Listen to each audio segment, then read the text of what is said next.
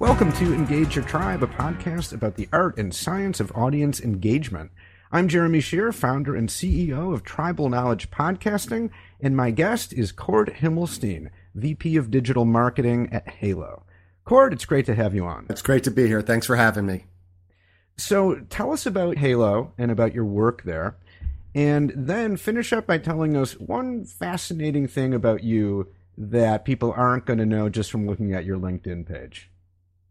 Okay, so Halo is the global leader in branded merchandise, uniforms, and recognition and incentive programs. We empower our clients to break through the noise to connect their culture to their employees and other critical audiences to improving engagement. I've been with Halo and in the employee recognition and reward space for the past 14 years and have worked with numerous clients to help them develop and implement strategies to improve employee engagement for their workforces. Excellent. And now, a fascinating fact about you that you're not going to get from your LinkedIn bio. I recently surpassed my 3-year weekly streak for riding my Peloton and have ridden every day for the past 5 months. Wow, congratulations. Thank you. But unfortunately, you can't out-exercise a bad diet. You can try, though. You can try. You can keep trying. Was that a New Year's resolution? We got the bike a few years ago, and I found I was only using it a couple of times a week, and I was making excuses. So I just found a regiment where I just make myself get on every day. If I'm not really leaving the house, there's really no excuses. Right. I just put my mind to it and keep going. Awesome. Yep. All right. So now you wrote a piece for Forbes about how to avoid over communicating with employees, with remote employees. And we're gonna get into that in 1 second. But first, tell us a little bit about the audience that you're trying to engage. So your internal audience at Halo. Typically, the audience that we're engaging is the employee population of our clients and communicating their culture and their employee recognition initiatives. And within those employee populations, there's really 3 key audiences. And the first being senior leadership. And we work with senior leadership to help define the strategy and the messaging for their initiatives and their internal initiatives. The second audience would be the managers, and we typically loop managers in prior to any larger scale communications being broadcast to make sure that the managers are aligned with the goals and the messaging that we're going to put out there. And then the employees. So in the employee recognition and incentive space, our business employees are the primary end users, are the core audiences we're looking to engage, or the core audience we're looking to engage. So this is the audience that your clients are, with your help, with your services, they're trying to engage their employees using Halo's technology, Halo's platform. Exactly. Okay. And as VP of Digital Marketing, that's your audience that you're trying to engage with your messaging and marketing campaigns and so on, those folks who you just described. Yep. Everything from coming up with the framework for their program to putting together the rollout plan, the launch communication plan, and then the ongoing communication to the employees. And again, before we dive into your article, I just want to get from you the term engagement. What does that mean to you? How do you define this kind of amorphous term? That's a good word, amorphous. Yeah. So over the past decade, there have literally been, or I've literally seen hundreds of definitions on what employee engagement is. To me, engagement means having a genuine connection where we're open to collaborate and focus on shared goals. It's really an enthusiastic and authentic willingness to work together and contribute. So it's a two-way street. It's not just the audience Absolutely. passively consuming your content. It's reacting to the content in a way that fosters collaboration. That's precisely what I mean, yes. Yeah, okay. All right, let's dive into your Forbes article. So why is over-communicating with remote employees a problem? Well, we're all inundated with email, Zoom, Slack, and since the pandemic, the problem has been exasperated and compounded. There are so many different channels to communicate, and you don't want to just use them because they're there. You need to understand what channels are the most effective for certain communications rather than blasting out the same message across all of them. Mm-hmm.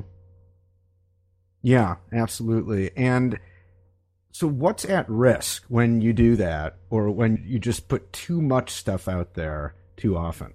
it's hard to break through the noise to really communicate and deliver the message that you're trying to relay. If there's not an alignment of internal communications and internal departments, and everybody just decides to send a communication about benefits one day, and then a new marketing initiative, and then a new trade show, or new events, or a new piece of content, and it all hits on the same day, there's a lot of noise out there. You need to be purposeful in terms of planning how you communicate and working with the other departments to make sure that you're not blasting everybody at the same time with different information. That's the old fire hose approach. Exactly. Right? Just open it full throttle and just, here you go. Here's everything we have to tell you right now. And we're going to tell you every day. It's important to know where your audiences are going to be the best engaged, and everybody's different. Organizations really need to find that out for themselves rather than just saying, okay, I'm going to send it on email, I'm going to send it on Slack, I'm going to put it on our intranet, and then I'll send a follow-up email to make sure everybody's read the other areas of the intranet. Yeah, that's a great point. You know, on all of these episodes on Engage Your Tribe, this always comes up, that it always comes down to the audience. And it makes sense. Every audience is different. In order to engage an audience, you have to know that audience and know as much as possible about them, including what kind of content's going to engage them and where and when and everything. Exactly. Just because you're looking at internal communications doesn't mean that segmentation shouldn't apply, and understanding what audiences need to hear which messages in which places. Yeah. So now in your article, you outline, I believe it's 5 tips for avoiding overcommunication. We're probably not going to get to all 5 because it would take too long. But let me just ask you, of those 5 tips, which one do you think is at the very top? Which, if one stands out as the most important, which is it?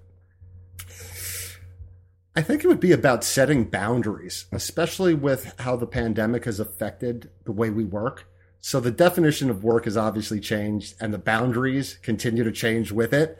So it's more important to set boundaries about how we communicate with one another, since we're all so disconnected. And again, what's at stake when you fail to set boundaries? We all know what happens. The relationship degrades. Mm-hmm. And it's not just in business. It happens in our everyday lives. It can happen with friends and family. So it's about respecting and understanding the relationship that you have with your employees and peers. A few months ago, this was back during it was more than a few months ago. It was back during the primaries. So this was several months ago. Mm-hmm. And I remember I started getting text marketing. Text would pop on my phone from various political campaigns. And I remember feeling like, whoa, you're breaking into my phone in a weird way that I'm not comfortable with. And that felt to me like a boundary. And I know that SMS marketing has become a thing, and that there's a whole theory and philosophy around it. At least for me, though, when I first encountered that, I felt like you've crossed a line here that I'm not totally comfortable with. I couldn't agree more. And as I mentioned, the way we work has changed. So people have home learning, and their kids are home from school, and they may not be able to respond to your email or get on a call. And maybe for that person, sending an email or responding on a weekend works best for them. But perhaps the person you're sending it to works all week and has been waiting to hear back from you. And so it's just really understanding the boundaries, and it goes back to engagement and that ability to collaborate. And I think that having boundaries, especially in these times, is more important than ever. If you think about it, look at what's happening now with vaccinations. And as vaccinations continue to be rolled out, I think this summer is going to be more important to people than ever. It's going to be the first opportunity for them to get out of their houses in potentially 2 years. Yep. And who wants to be receiving emails or text messages when they finally get that break to spend time away from their home with families during the summer? So it should be interesting to see how these boundaries continue to evolve. Yeah, absolutely. COVID has been a lot of things, and it's also been a global experiment in online education, which, as far as I can tell, has pretty much been a total failure. But 2, in everything else, from how we communicate with each other. It's really changed, especially in the workplace. The boundaries all shift when everybody's working from home, or it's not even clear exactly where they are. And maybe they're coming into focus a little bit more. But it's been interesting to see that play out, and how it's going to continue to play out. As you just said, we get into the summer, some people return to work, some don't, and so on. Everything's a little bit up in the air. Absolutely. And just understanding that everything's up in the air and looking for those changes and those shifts and responding to them, it's going to be key. Absolutely. Now, another tip that you have in the article, and this caught my eye, was be present when communicating. So what does this look like in a virtual context, and why is it important? So being present is about actively listening and being attentive. So with Zoom, everybody's in the spotlight and we can all be intensely aware of other people's body language as well as our own. It's going to sound a little obvious, but it's a lot easier to be present in person.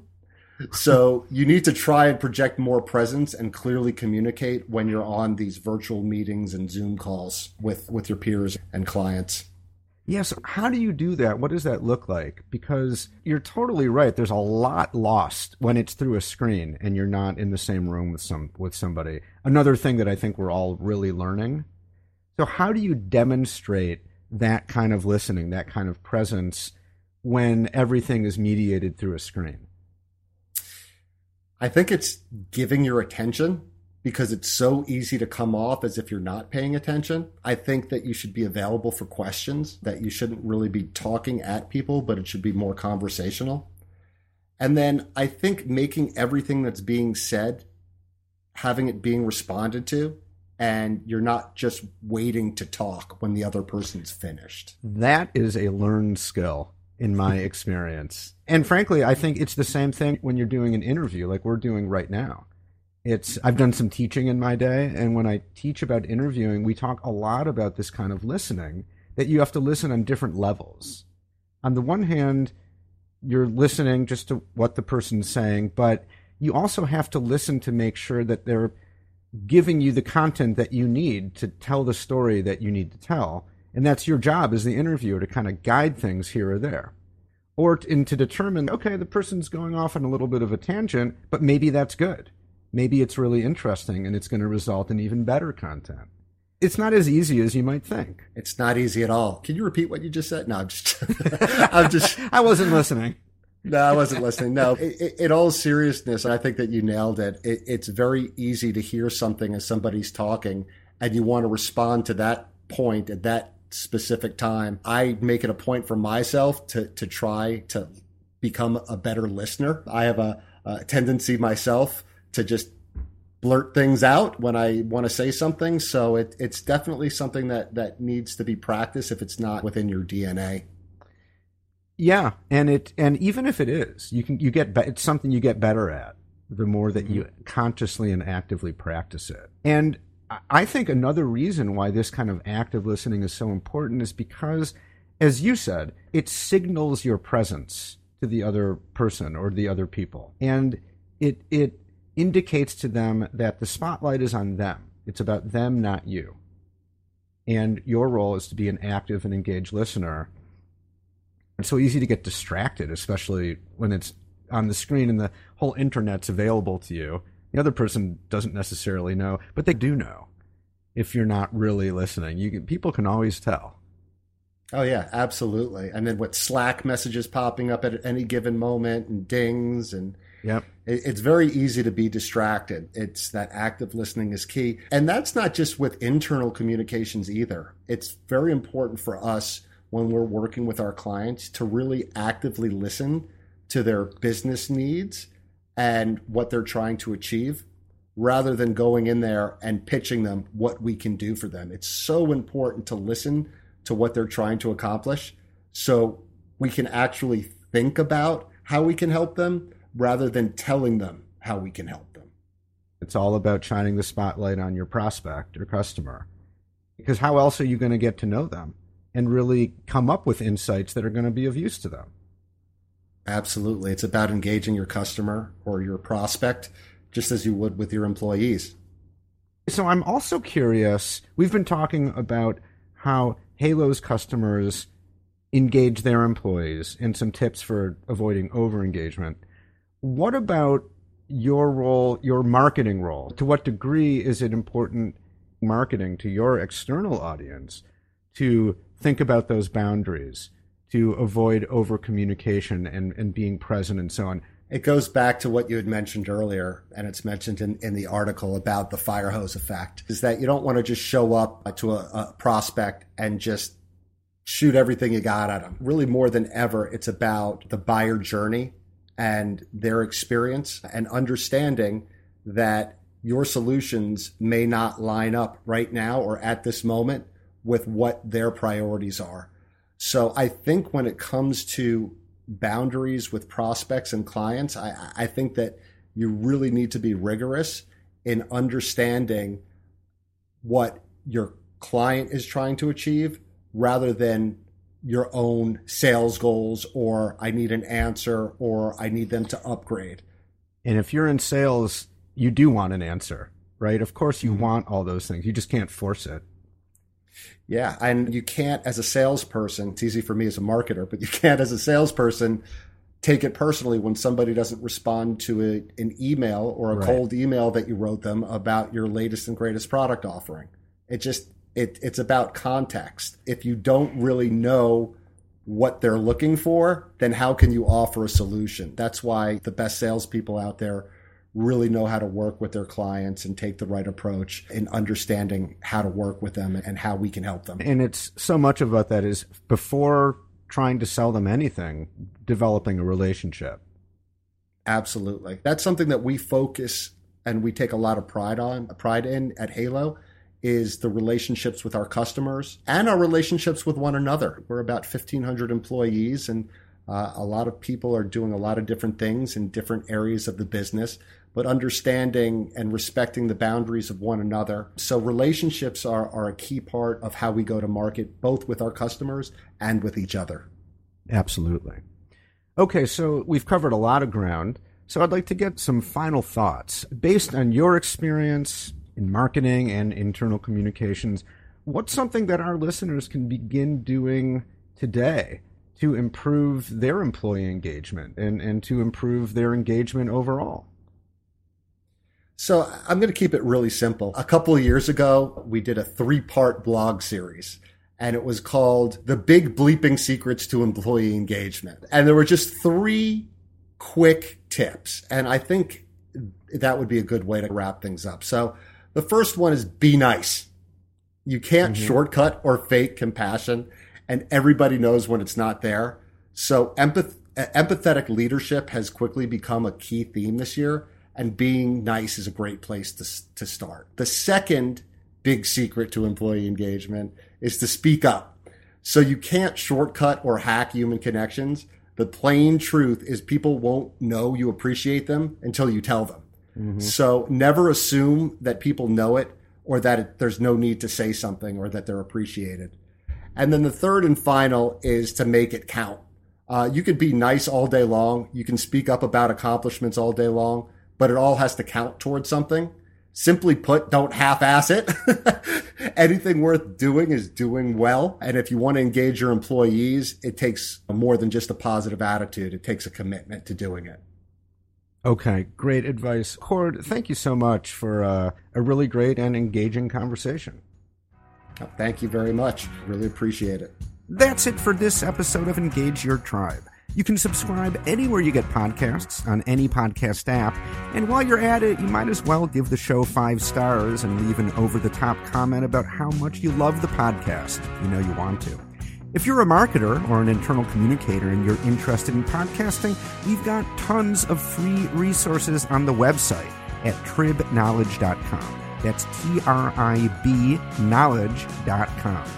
Thanks for listening and staying engaged.